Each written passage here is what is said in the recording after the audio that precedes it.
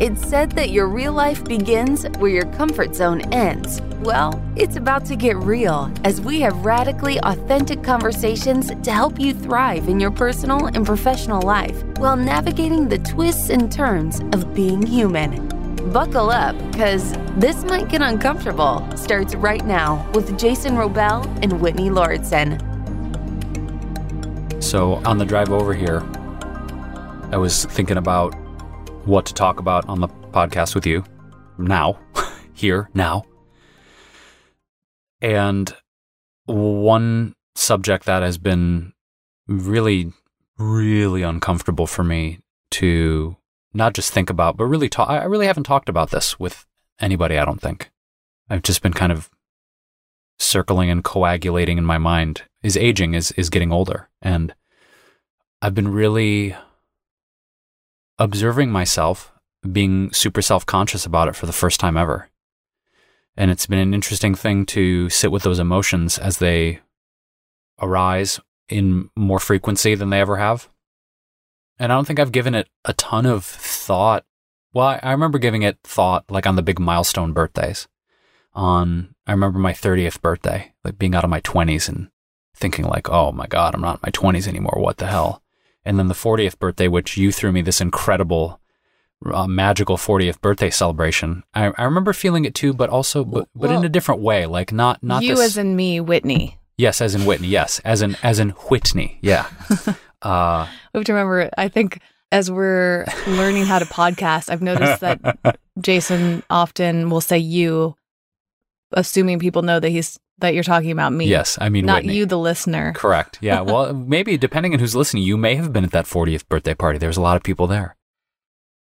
My point is, in my early 40s now, I'm turning 42 in just a few short months. There's an interesting relationship with aging, and I think for me, it's what brings it about. This sitting with the discomfort of aging per se is the physical changes I'm observing. Is really like, I was looking at my face in the mirror today and how much gray hair is in my beard now and how much gray hair is on my head. And it's so funny because I don't even notice it. It's so interesting. I've actually been thinking a lot about this in terms of people's appearance, is that we notice things about ourselves that other people probably don't notice at all. And so is that, I don't know if you call it insecurity or whatever's coming up for you. Is that because you're afraid of what other people are going to think about you? Or is it like something about you that's the thing when we really have these feelings, these uncomfortable feelings about our appearance, are they because we're afraid of what other people will think about how we look? Because why would it matter to you what you look like? Honestly, if you could try just for a moment thinking about how you feel about the way you look, and then try to remove anybody else's opinion of it, would you have a negative or positive feeling about what you look like if it didn't matter at all what other people think? I want to clarify this because you bring up a really... Well, can you answer that question though? Like, when you look in the mirror, yeah, and you see your gray hair, for instance, yeah, are you feeling whatever you're feeling because of like your perception of it? And how do you even know that? Yes, and I'll say, because I've thought about this a lot in the sense of the feeling that it engenders in me, or the feeling that I notice or that I'm aware of it arising in myself, is honestly at the core, it's mortality. It's the physical signs of age. It's like, oh, you're not in your 20s anymore. You're not in your 30s anymore. You're in your 40s now. And there's two sides of it, because it's not necessarily, well, okay, I'm going to go on a mini rant here because you asked a really good question. I really want to make sure that because as you're asking it, it's such a good question. I'm sorting out the feelings inside of myself around it. One part of it is is mortality. Is this thing of, wow, dude, you're firmly in your 40s now and you're seeing gray hairs and when I work out, my body doesn't recover as quickly as it used to. And I can't necessarily work out with the same kind of reckless abandon I used to. It's this thing of like, it's almost like mentally, like the signs of aging is like, oh, you're closer to death, dude. You're closer to death. That's one side of it. Okay, but can I pause you there? The mortality side. Right. But here's the thing. 40, you're a man that, do you still hope and plan to live to 100? That's all things considered? That's the aim. You're not even halfway there. Yeah. This gets me so worked up because that's why I think society has a bigger role in this than it being about ourselves, right? Because if you feel confident that you're going to live to 100 at the least, which I actually think is incredibly possible. You were there when it was at Wellspring Conference when Dave Asprey spoke and talked about how old he wanted to live. He was like planning, right? Yeah. Didn't he bring that up in his talk? How old did he say he was planning 115, 120, something? No. It was older than that? It was like 150? Because 115, 120, to me, I think that's absolutely possible. Mm-hmm. Absolutely.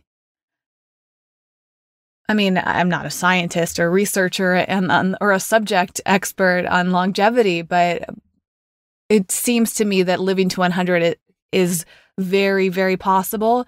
And I think Dave Asprey, it's some crazy number. I might have to look it up because he is convinced. Mm-hmm. And for those who are unfamiliar with who Dave Asprey is, he's very well known for his brand Bulletproof. He has a podcast and he has a product line and he's doing all of these things. And he's very passionate about longevity, high performance. And even though he's not a big supporter of veganism, I really believe in so much of what he says. I'm very drawn to his work. And anyways, he's just about optimizing, right?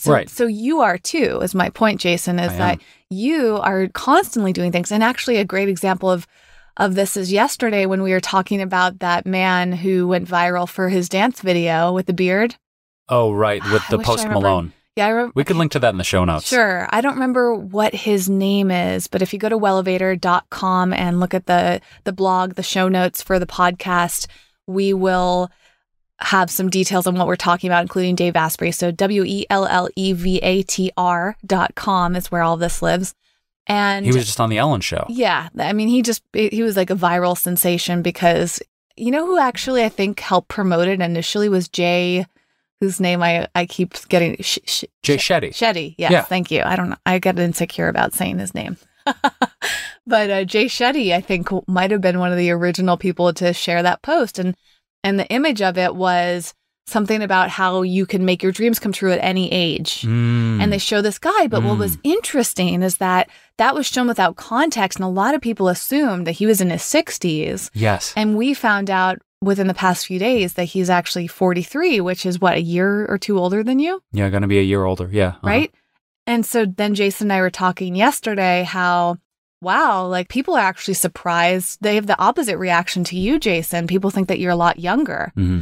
And so part of that is like appearance is really nothing, right? Because we have kind of this cultural idea of what it looks like to be 42 or whatever. And if somebody has a lot of gray hair, then we think that they're a lot older. Or if they're, we look at people's weights and we look at their skin and we look at their hair color. We look at all these things to assess how old they are. And then we, as a society, we're very obsessed with age. Yeah. Right? So I get really worked up about this, and I'll share more in a moment. I want to let you finish your rant, but just to interject is that I'm kind of shocked that you are having these feelings about mortality when, as we've talked about in other episodes, we have no idea how long we're going to live. We're not guaranteed any age in our lives. I mean, children pass away, babies don't even make it. Like, we can die at any age in our lives.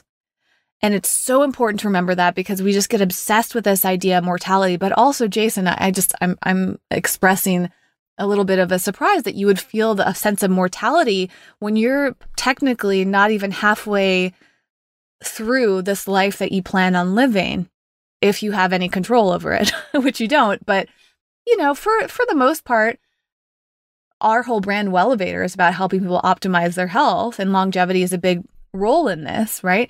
So we believe that if you take certain steps with your nutrition and your sleep and your exercise and your mentality, and you just go through your life and really do your best to take care of yourself, that's what wellness is, this holistic view, then you are increasing your chances of living longer. Right. Not a guarantee. Right. I mean, we still have the environment, so we need to take good care of the environment too, because air pollution is also an issue, water pollution, soil, all of those other things that we might not have as much control of, but we can contribute to improving.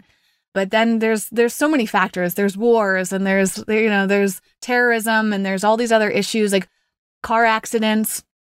We have no idea how something could happen to us. But in terms of our health specifically, which is usually, right, statistically off the top of my head, isn't health the main reason that people die? Poor health.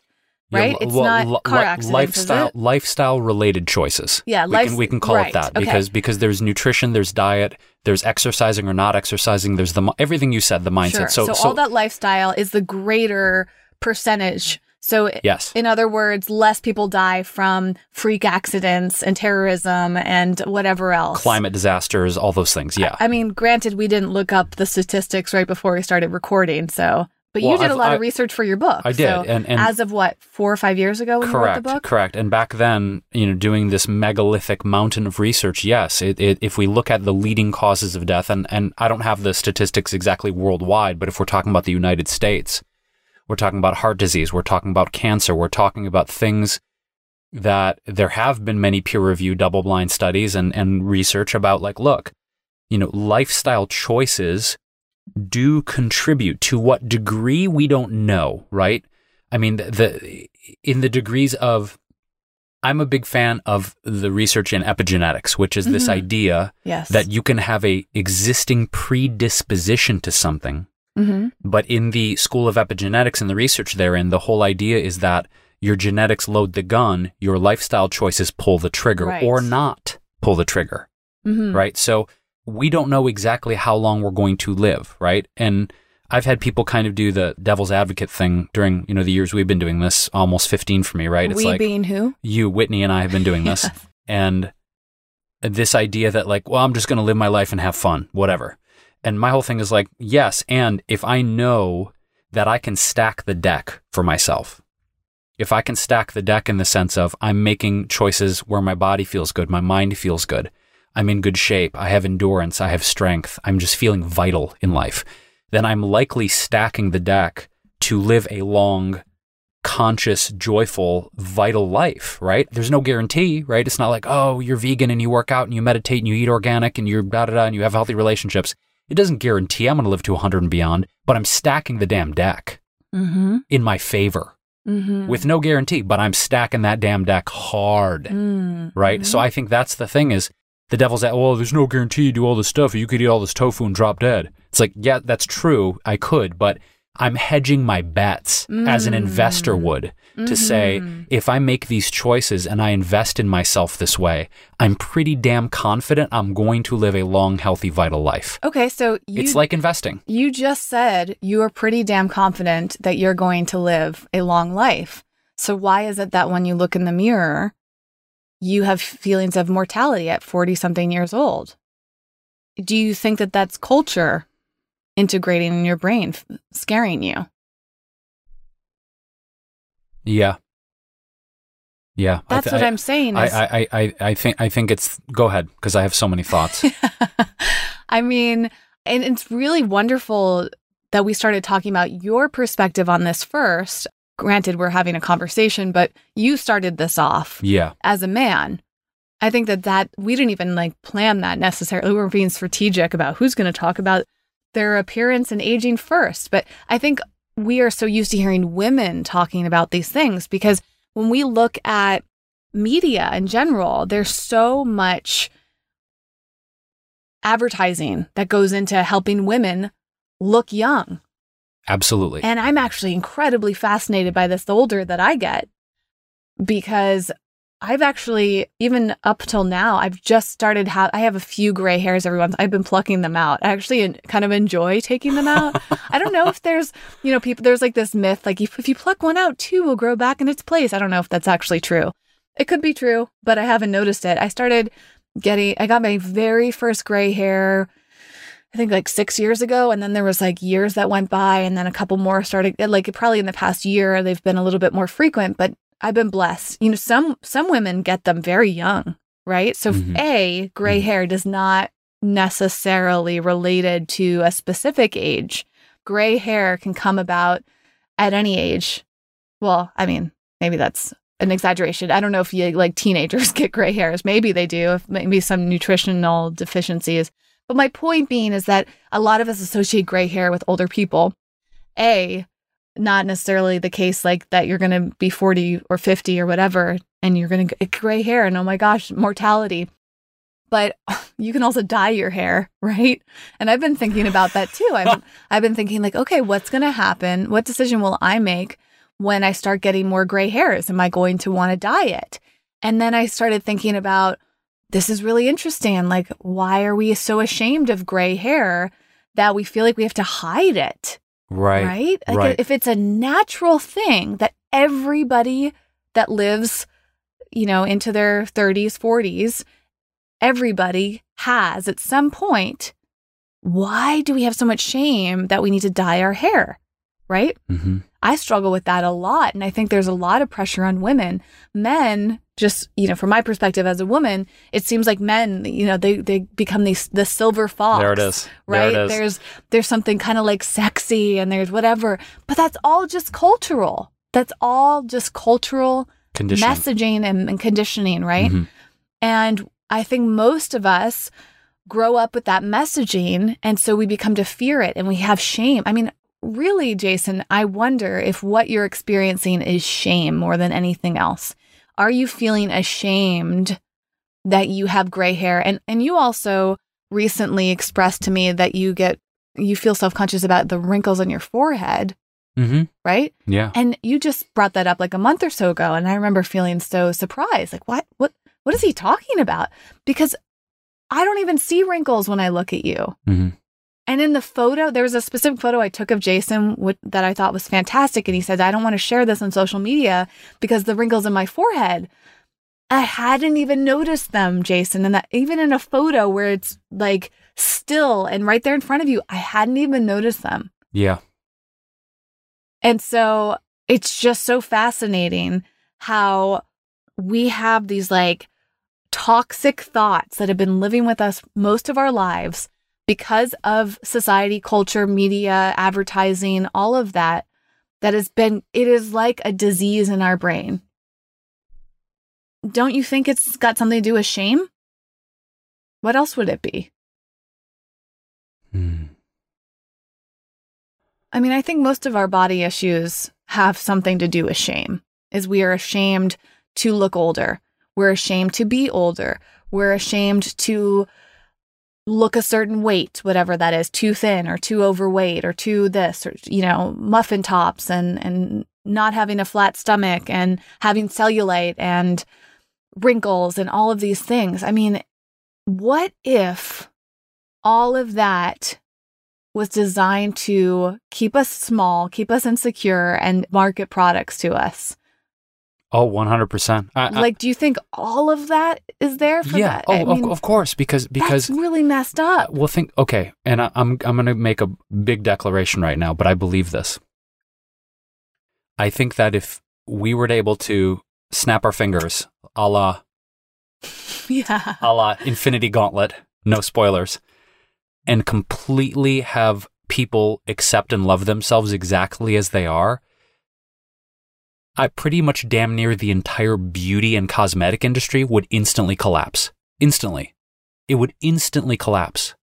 So we have billions and billions and billions of dollars in the cosmetic, surgery, diet, wellness, health, exercise, the whole thing, which is predicated, right, on this idea that you don't accept yourself the way you are.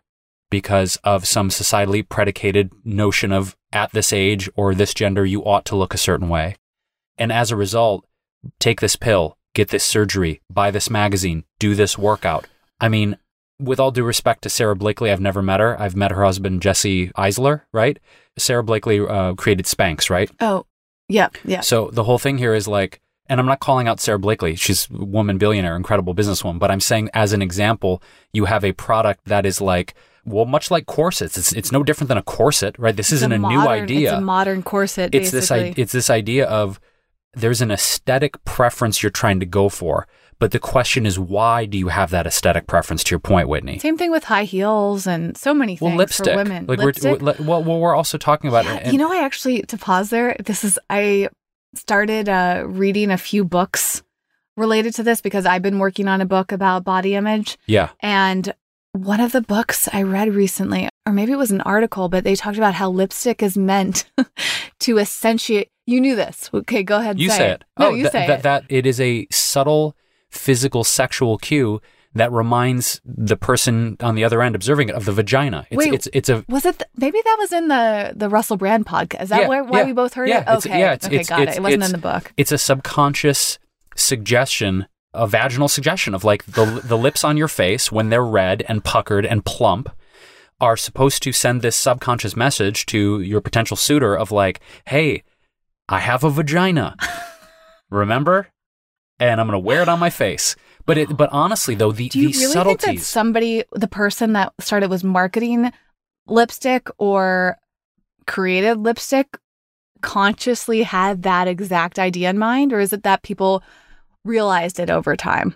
Like, was it a conscious effort? I think people realize...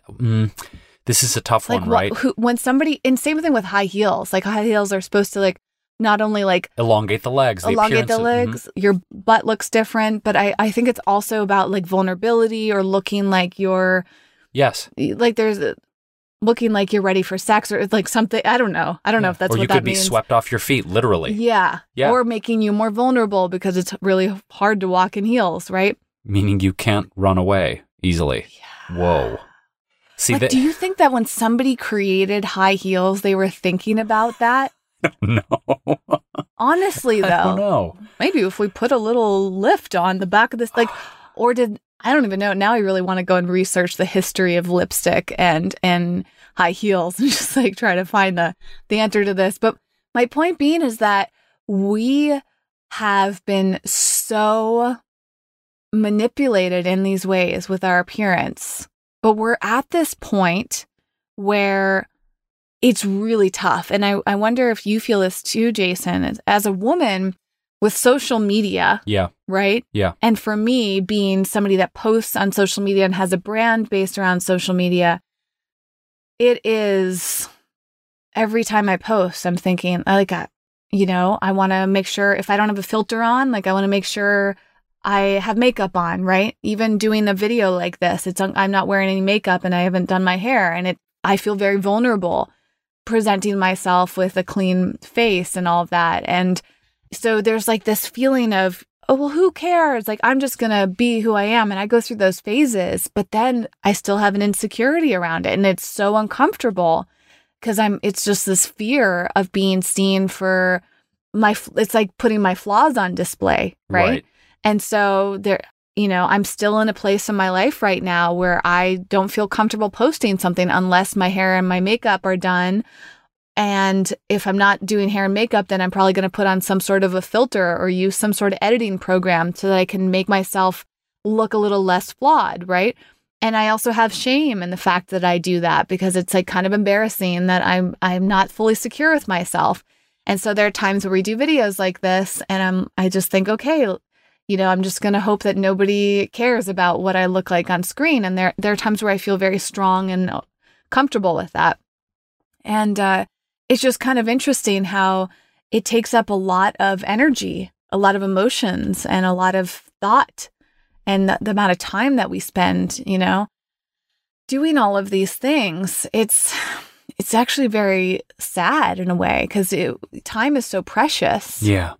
Yeah. And so the amount of time that women especially spend trying to look a way that they think is pleasing to others And then you kind of step back and wonder, why does it even matter? Right? Well, like, that's honestly, the fantastic question in all this. Why does it really even matter? Is there a make or break scenario in which you wear makeup and that changes your life, or you don't wear makeup? Is not wearing makeup going to change your life that significantly? And then I sit here and I'll start to think about, okay, well, what am I hoping to achieve by looking a certain way? What response do you want to elicit, right? From others? Because if others are observing you, sure, yes, then what response in those other people are you attempting to elicit by looking that way? That's part of it. Because you're not living in a vacuum. Right. But ultimately for me, I'm thinking, what am I hoping to get out of this? Right? And that's a conscious thought or a subconscious thought? Like when you get really done up, right? Nice dress, heels, makeup, do the hair. No, I'm literally every day. Anytime I'm not alone, I'm thinking about this. Anytime I'm in front of the camera, whether it's an Instagram story or an Instagram picture, or it's a YouTube video, or it's this video, or it's anything.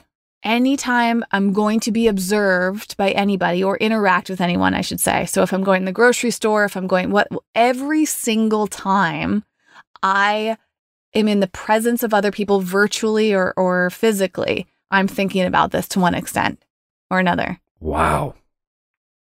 How about you? When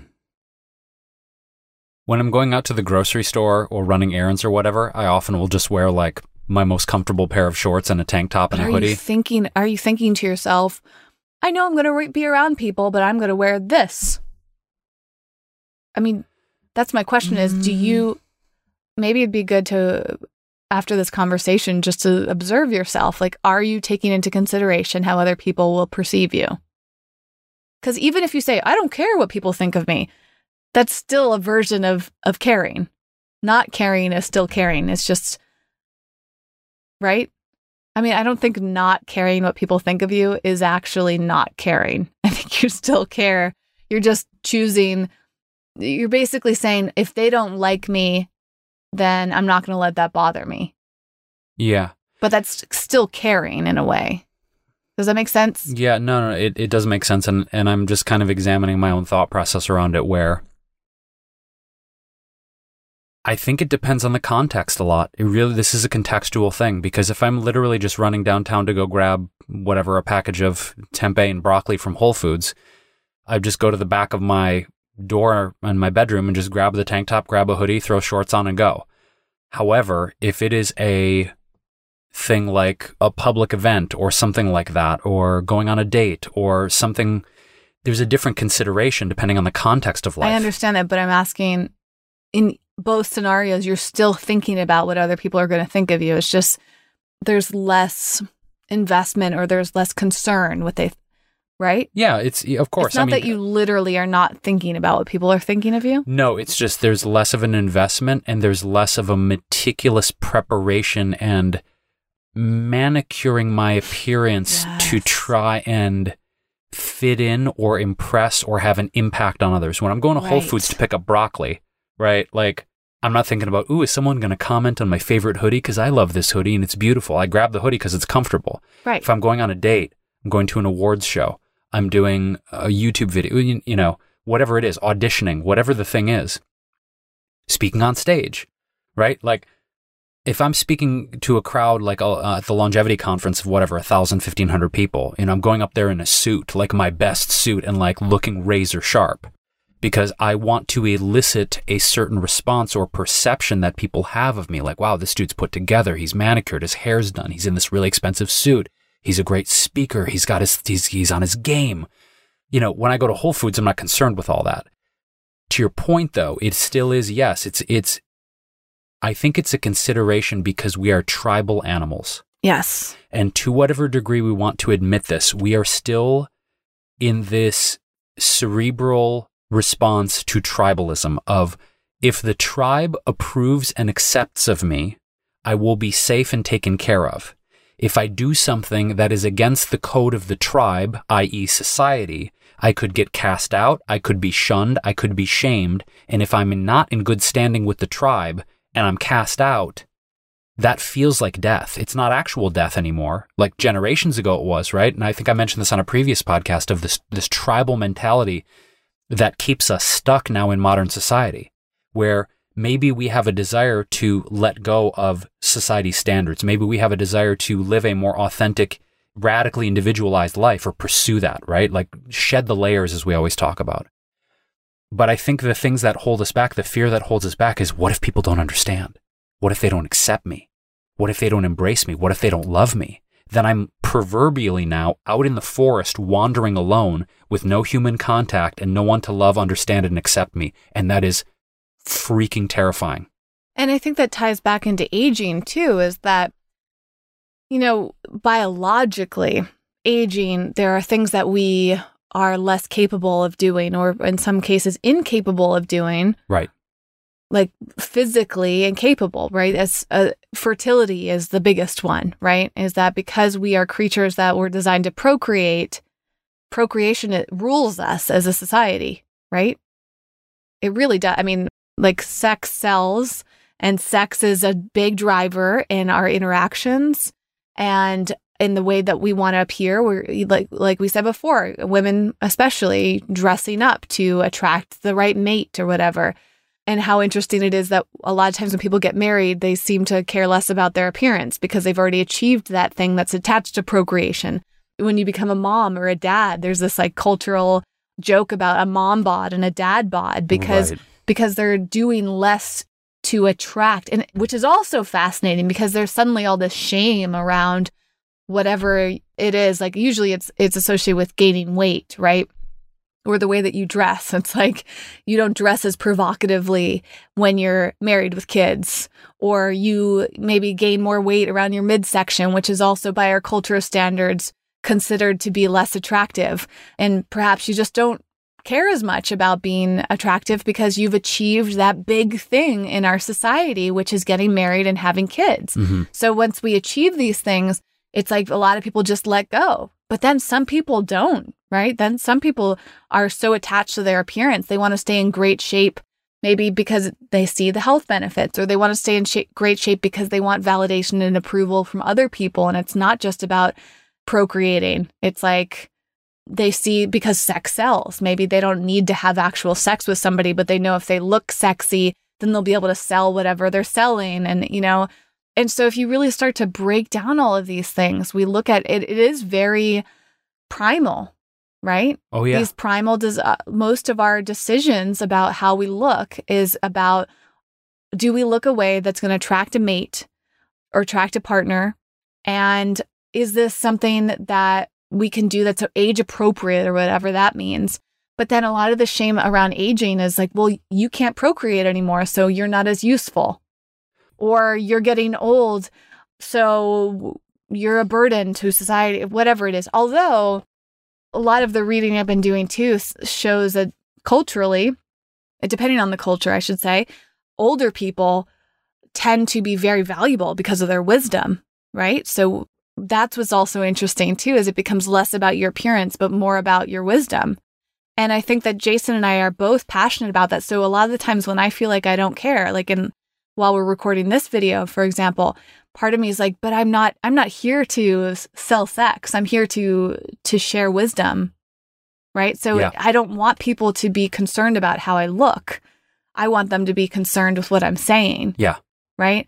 That, the older I get, the more important that is. However, I'm still in an age range where it's like, and because I don't have children yet, I'm still in that like primal part of my life of, yeah, but I need to be sexy as well as wise. And do you think that ties into how you feel too, Jason? Is that, I know for you, wisdom's a huge part of your life because you want substance, you want depth. But there's also this, we're both in a time of our lives where you've said it many times, you want to get married and you probably might want to have children. So you're still in a place where technically you need to present yourself. Peacock, as they say. And also, as I said, we have chosen career paths that are very much about selling ourselves. So of course, like our appearances are important because sex is one of the best ways to sell. So do we want to be culturally perceived as sexy? Such an interesting subject. Do we want to be culturally perceived as sexy? And so maybe coming back to your original point, do you feel like getting the gray hair and the wrinkles makes you less attractive? Is age, because age in general in our culture is seen as less sexy, is that why you feel like you're getting triggered by it? I think that's part of it. I think the bigger part of it is this. Because you said it was mortality, so I'm just jumping in. Is it mortality? Is it the sex factor, or is it both somehow? It is, but I'll tell you what supersedes both of those things is this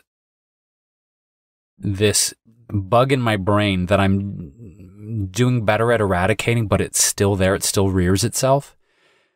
Is this notion, this illusory notion, that by a certain age, you ought to have done X, Y, and Z. Okay, so I want to break this down really quick because I think the toxic messages we get for men and women are very different in this culture as we age and in general. It's like the Venn diagram because there's some overlap, but there's also some completely separate messaging. Yes, and I think to generalize, and we're talking just about, and I'll just say masculine, feminine energies because there's same-sex couples, but in all the same-sex couples I know, there's generally someone who occupies more of a prototypically masculine energy and someone who occupies more of a prototypically feminine. So when I say man-woman, I'm talking about masculine, feminine energies, okay? Yeah. As we understand them. And there is overlap. But my point is this.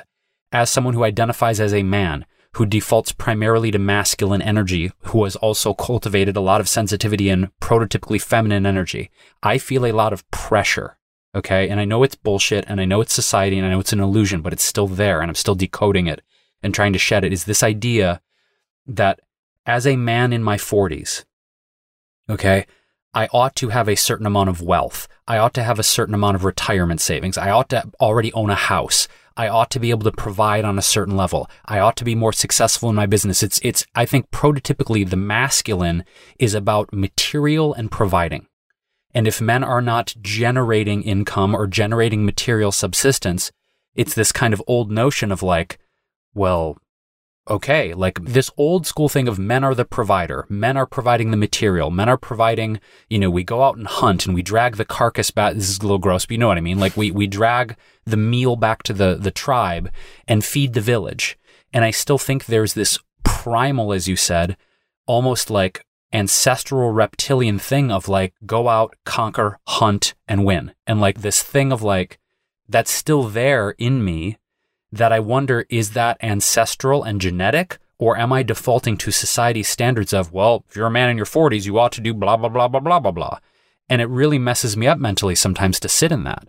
And I think my question... Why does it mess you up? Because, if it does, that's the thing is, I get why, but if we look at it from a consciousness standpoint, all of those things you listed have like very little to do with other people, because the amount of wealth that you accumulate, if you're concerned with what other people think about you, it's just a matter of you getting validation from other people. Because if somebody's judging you based on how much money you've accumulated or how much money you're making, that's just an emotional judgment. I'm judging myself, though.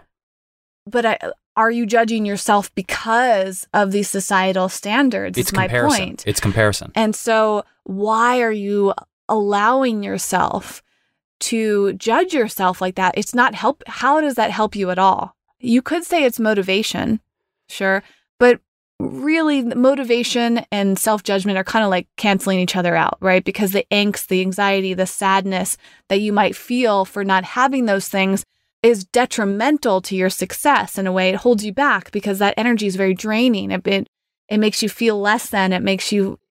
Sometimes you don't even want to get out of bed when you're feeling those things. So if it's motivating you, again, it's just kind of canceling itself out, right? To my point being that I'm curious why that matters so much, because if wealth is at the core, at a primal desire, if that's about security, you are the only one that security matters to, unless you have children or someone, it's a dependent, right? Or 5 animals. Sure. I mean, you have animals, but let's be honest, they're really not that expensive. You can easily provide for them. For sure. So as long as you're providing for yourself and any dependents, why does it matter how much money you make? And you're tying back into the cultural perception of it. But again, in the grand scheme of things, if you can make it to 100 or plus, right? If that's one of your big goals in life is to live to those ages, it just, other people's perceptions of us really just don't matter. In fact, even your success doesn't even matter, right? Because if you're going to get hired for a job, what's an employer or somebody that you're working with, a collaborator, going to say? Well, Jason, we're not going to hire you for this because you haven't made enough money. No, they're not going to say that. So again, why does it even matter? Okay, so I need to interject because you just reminded me of something, and this is a very tangential connection.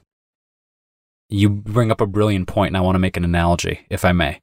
And I also want to clarify, it's me asking you why it doesn't matter. I'm not saying it's easy to snap your fingers and be like, you know what? It doesn't matter. My whole life has changed in this instance. I'm not implying that it's an easy shift to make, because I guess I'm bringing it up more of a rhetorical question, because it's just another example of how society is controlling us and how deep all of these insecurities about our appearance are. Okay. So let me go a layer deeper, and I think I know where like, if we track this back, okay? To the root? I want to track it back, if I may. Yeah. I just want to go, right? Yeah.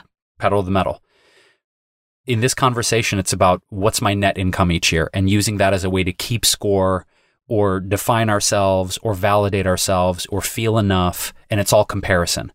If I remember back to how much pressure there was to get a certain grade and a certain GPA and a certain SAT score and a certain ACT score and score a certain number of points in the basketball game.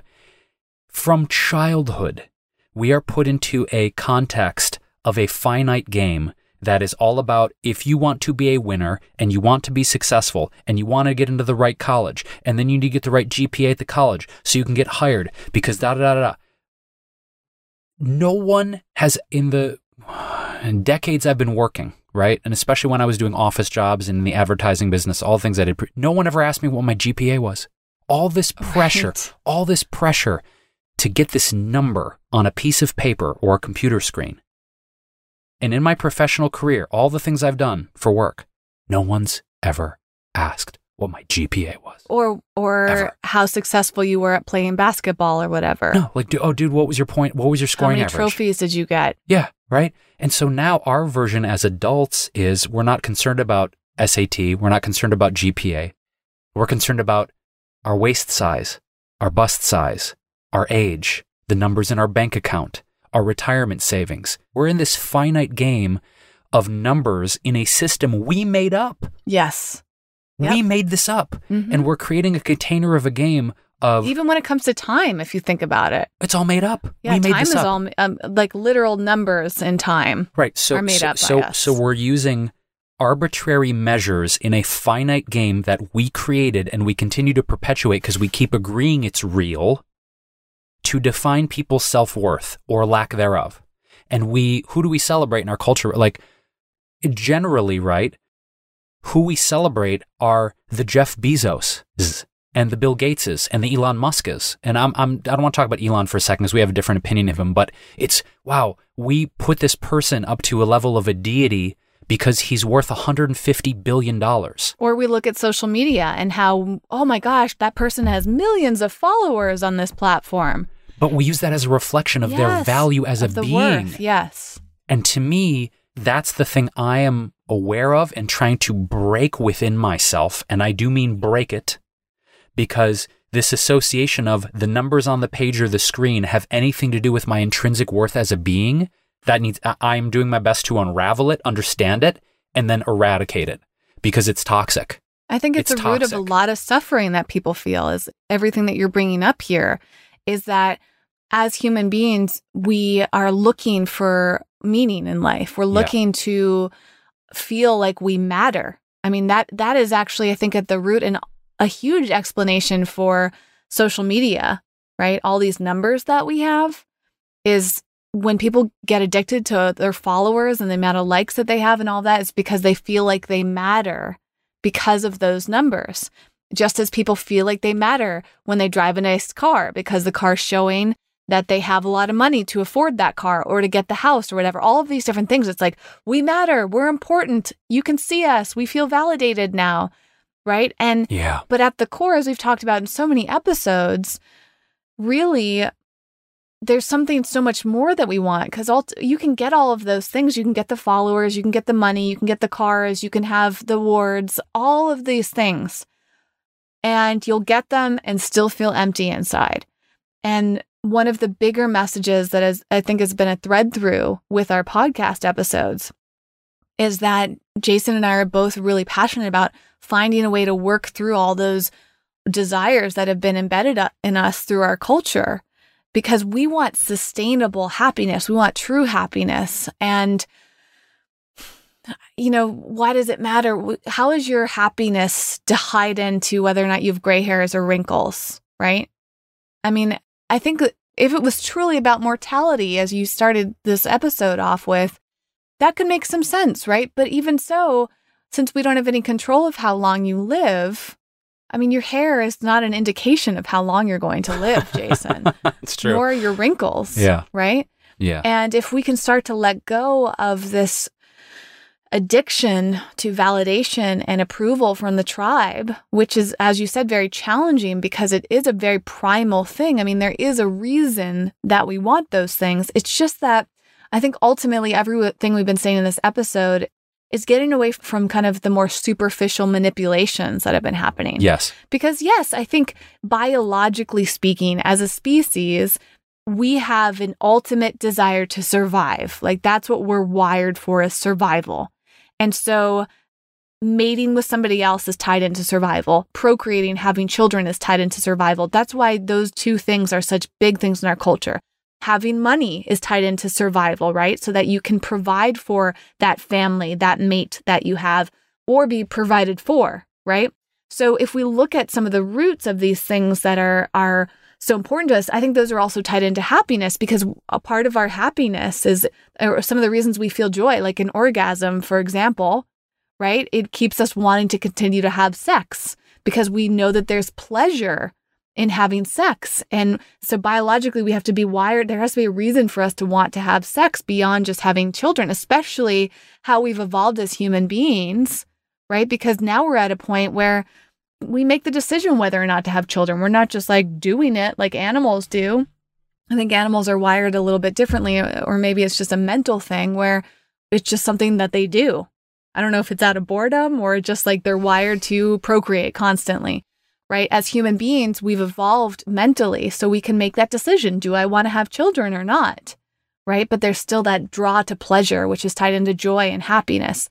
So it's like we're living these lives that are very driven by happiness, and also simultaneously we have all of these primal instincts.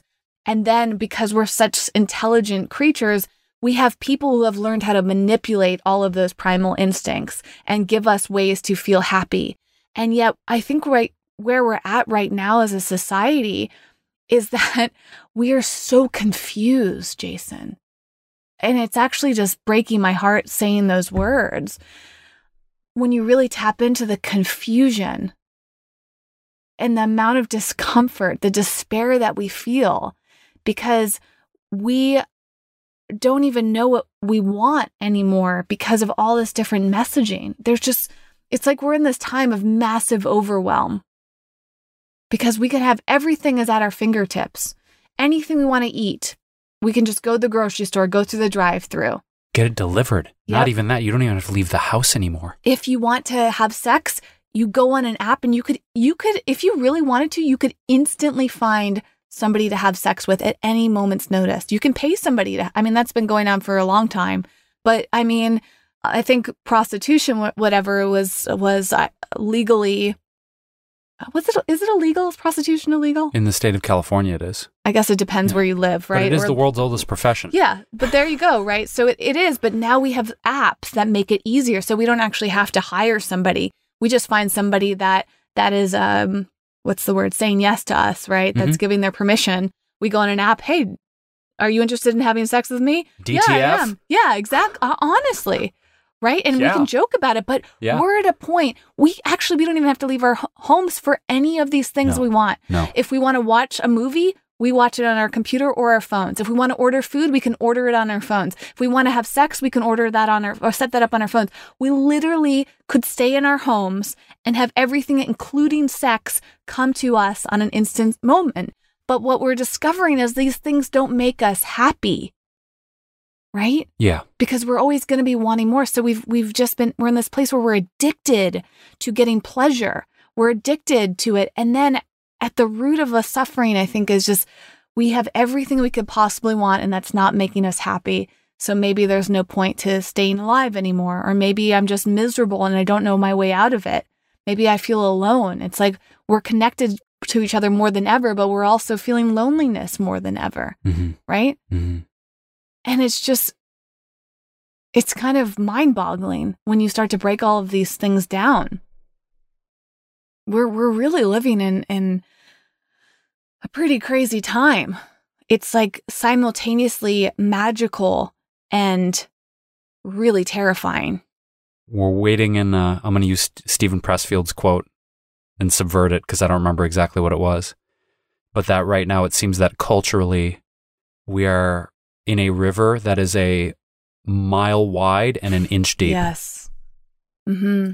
Where the soulfulness and the depth and getting to the heart of what it means to truly be human and truly thrive and be content and fulfilled has given way to our most basal level wiring in our brain, which is to get the highest yield for the least amount of effort. As Doug Lisle talked about so wonderfully in the Pleasure Trap book, which we can link to that in the show notes too. Wellevatr.com, WELLEVATR. And this idea that, as you said, Whitney, these billion and trillion dollar industries are created on the basic understanding of this knowledge biologically that people want what they want it right now.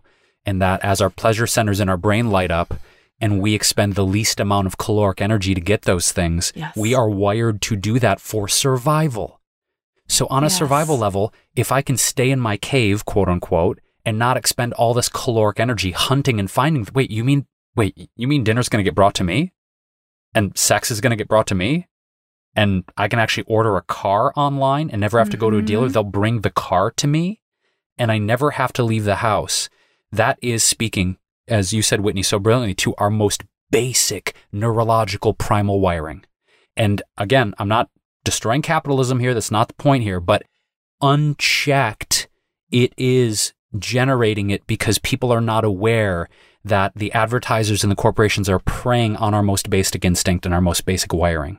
You can even make money from your house. You don't even have to leave your house to make money anymore. No. I mean, literally, I think that we're getting closer and closer to this time where isolation. We are so isolated, which is also incredibly confusing because as human beings, we're wired to have community. Yes. Right? Yes. So I think part of this is like, to go back to the appearance, we have this desire to feel attractive, to get our basic needs met. Right? Even when we're staying at home, because as I said earlier, I want to look attractive on camera. I want to look attractive in my videos and in my photos. So it doesn't matter if I'm going out to interact with anybody in person.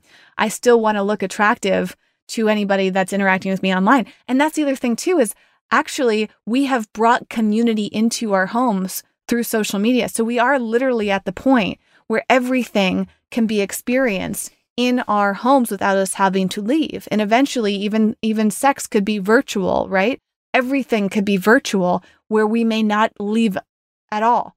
And maybe we feel on some level like we're getting our needs met, but we are getting so far away from more of the primal experiences. And I don't know if that is a bad thing necessarily, because I guess maybe we're just in such a big transition period. Maybe that's why it feels so uncomfortable. Mm-hmm. Because if we look at where we're at right now, that's been such a short amount of time that we've access to all of those things, right? All of those things that we listed, most of them, I should say, are within the past 5 to 10 years that we've had access to those. You know, we look at Postmates and Uber and Tinder and all these apps that have come up, Amazon. We look at the speed in which they can deliver things to you. I mean, we're getting closer and closer to this time where everything can be ordered, right?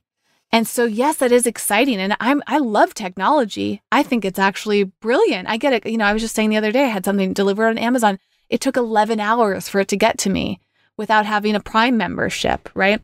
So we're at this point where, yeah, it's exciting, but it also is scary because of the transition that we're in and how the rest of humanity, for all before these past 10 years or whatever, we didn't have those things. So we're in like this radically changing time. And I think that's probably why it does feel so confusing. I just don't know, what does it mean for humanity? Like, are we necessarily going to, end humanity through all this stuff? I mean, people are afraid of, we were listening to the Joe Rogan, Russell Brand podcast, and they were talking about the machines and robots and how we're getting closer and closer to this robotic time. Do we know if that's going to end humanity? We have no idea. We have no idea what's going to happen. My point is, we're in transition right now. And I think that's part of some of the fear, the despair, the suffering is coming from this place of, this doesn't feel natural to us because it's so new, right? Mm-hmm.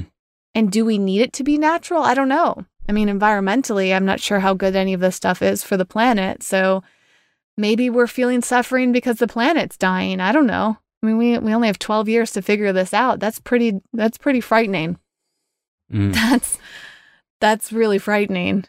So these are some pretty big topics. It's amazing what can come up after Jason talking about gray hair. Yeah, I suddenly don't feel so bad about my gray hair anymore. Well, good. That was my aim. And that's but isn't that the thing though? Is I think I wanted to talk about solutions as we wrap this up. And when I say solutions, I mean when we start to feel not enoughness, when we find ourselves drowning in comparison, when we find ourselves nitpicking things like gray hair. While the world is burning, so to speak. Well, the world, I don't know, burning, changing, I evolving. know. It's like a phoenix right now. It's like a phoenix, maybe rising from the ashes. Yeah, hopefully. Is this, first of all, zooming out and seeing the big picture, that there's other things I want to be putting my energy and love and focus on other than the number of colored hairs on my chin. But also the thing I've realized that when I am in appreciation, and when I am in awareness of what I am, who I am, and what's already present in my life, I don't ever feel lack in those states. So as an example of this, right? If I'm appreciating who I am and really like feeling love for myself, I'm not looking in the mirror thinking about my wrinkles or my gray hair. If I'm, in the driveway, washing my 7-year-old car and standing back and looking at it and going like, I really love this little car. In that moment, I'm not like, oh, dude, you need a Lambo, you need a Tesla, you need a blah. And like in that moment, I'm like in appreciation of it. If I'm really seeing my partner for who she is in her glory and her beauty and why I fell in love with her in the first place, right? I'm not thinking, oh, it might be better with someone else. Like I think appreciation and presence are an antidote to not enoughness, are an antidote to these moments when we're, oh, maybe the grass is greener over there. Or maybe life would be better over there. If I just get this thing, then I'll feel a sense of enoughness and completion. Appreciation, presence, and gratitude, for me, are states of being that when I really plug in and can sustain them, I'm not thinking about lack. In those states of being, it's not even a consideration. So for me, I'm trying my best to be present to the goodness that's already in my life and appreciate it, deeply appreciate it.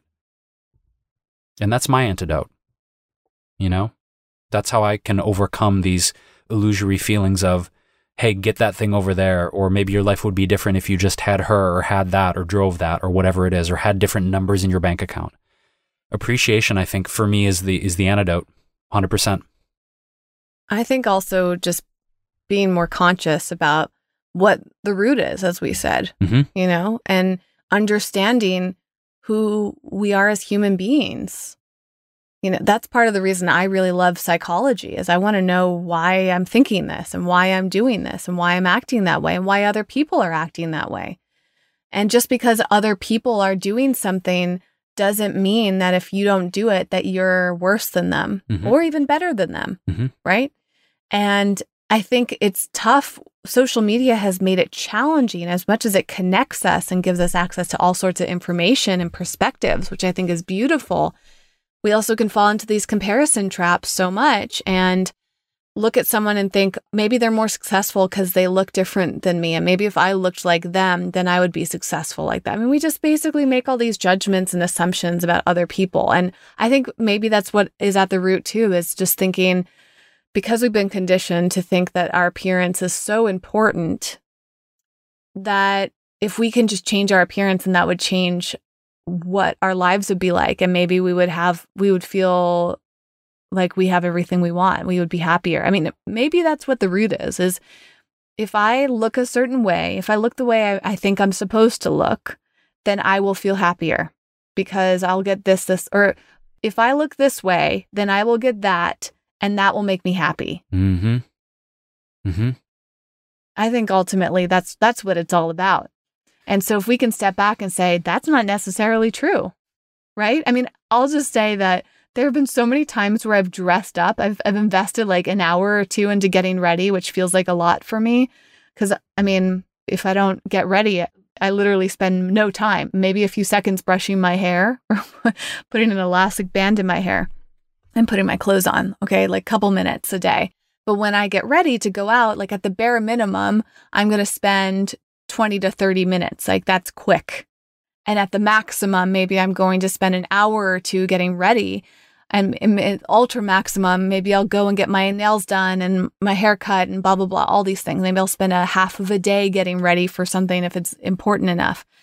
And there have been so many times where I've invested in, that hour or two into getting to looking nice and nothing came out of it. Right? Like I didn't meet anybody new. I didn't make any more money. I didn't have an experience that I couldn't have had without looking that way. Right? So those are the times where I can stand back and say, gosh, why did I spend all this time trying to make myself look this way if I didn't get any results from it? I mean, that's the thing too, is we have to really step back and say, unless there is actual joy in getting ready, which I think there can be sometimes. I mean, I feel more confident and that feels good. But am I only feeling more confident because I've been conditioned to feel confident when I look a certain way? It's interesting. Right? Versus, how do I feel, or in what context or in what dress do I feel most like myself? Right? So when you say that, I know for me, if you were to be like, dude, if I were just to have a closet full a la Steve Jobs or Mark Zuckerberg of just like one, Steve Jobs had his jeans and his turtlenecks, and Mark Zuckerberg's got his gray t-shirt and his jeans, whatever, because they don't want to think about it. It's their thing. For me, honestly, like there's a certain thing that I put on and I feel most myself. And you know what that is? It's a jet black t-shirt or a white t-shirt, an old pair of jeans, and sneakers. Which is funny because you're not wearing any of that right now. No, I'm so not. Do you not feel like yourself in this moment? No, I do. But I think there's this thing of like, how am I trying to explain it? Of just like, yeah, this is just like what I like to wear. And I kind of want to maybe pull a Jobs or a Zuckerberg and just go out and buy a bunch of black t-shirts and jeans and call it a day. Honestly, and just call it a day. I do sometimes. Yeah. That's a whole nother conversation about decision fatigue and overcoming that. But yeah, I guess the heart of this, Whitney, in this exploration is, how do we get to the core of who we truly are, independent of society's expectations, independent of society's conditioning? How do we break that down? And as you said, understand what's motivating us, what's driving our desires, what's driving our decisions. And also, I trip on this question a lot. Are we ever making a decision that is completely autonomous and is completely sovereign? I don't think so. Are any of our decisions completely sovereign? Or is the conditioning, the programming so deep that we like to believe we have free will, but is there such a thing as a fully sovereign decision? I'm not sure that there is. And I think there's a drive for both me and Jason to learn more about ourselves and all of that because it comes down to control. Or for me, there's also, I feel comfortable knowing the answers to things. I feel more at ease when I can understand something. But yeah, I mean, I think especially, it might have been in that book, Selfie, that I've talked about in some of the other episodes, which you can put in the show notes too, because I think that ties a lot into what we've been talking about here, is there might not be much free will. What can we even do about it? Especially by the time we get to our 20s or 30s or 40s, when we're thinking about this stuff, we are so developed. We are so set in ourselves. I believe that people can change to an extent, but big change is hard to make. It's very gradual. And I don't know, maybe there are certain things that we just can't change because mentally our brains get set. It's like getting set in a mold, right? It's like once you set it, you'd have to completely melt it down again to start over. And we can't do that as human beings. So I don't know. I mean, I don't even know if it matters, really. I think some people get a little afraid when they think, I don't have control over myself. I can't change myself. What do you mean? There's something that sounds kind of scary about that. But then, like, if it's just the way that we are, it's just the way that we are. And I think it's fun to explore it and all of that. And I like to try to change. I like to evolve. I like to feel like I'm making a difference and improving and all that stuff. That feels good to me. But in the grand scheme of things, it's almost kind of relaxing to realize, hey, I don't have as much control as I think I do. Well, it allows you to let go and surrender. And as we've talked about in other episodes, it's like, maybe all of this stuff doesn't matter as much as I think it does. That to me is a good note to end on. It's like when you find yourself obsessing over your appearance, maybe you can just start to think, this doesn't really matter that much. Yeah. And it really, I mean, especially like if you're afraid, if someone's going to judge you because of your gray hair, your wrinkles, or whatever, is that the type of person that you want in your life? Do you want someone? I mean, I think about that too. Sometimes when I feel insecure about not wearing makeup, I'm thinking, gosh, like, do I really want to be around people that only approve of me when I'm wearing makeup? Not really. Because I don't want to wear makeup every day of my life. And I don't wear makeup every day of my life. So to have somebody in my life where I feel like I can only be around them or get their approval when I'm wearing makeup, like that's talk about not being me. I think there are some women who maybe enjoy putting on makeup every day. But then again, do they really enjoy it? Or have they been programmed to enjoy it? Or have they conditioned themselves to enjoy it because they feel like that's the mask that they need to be behind?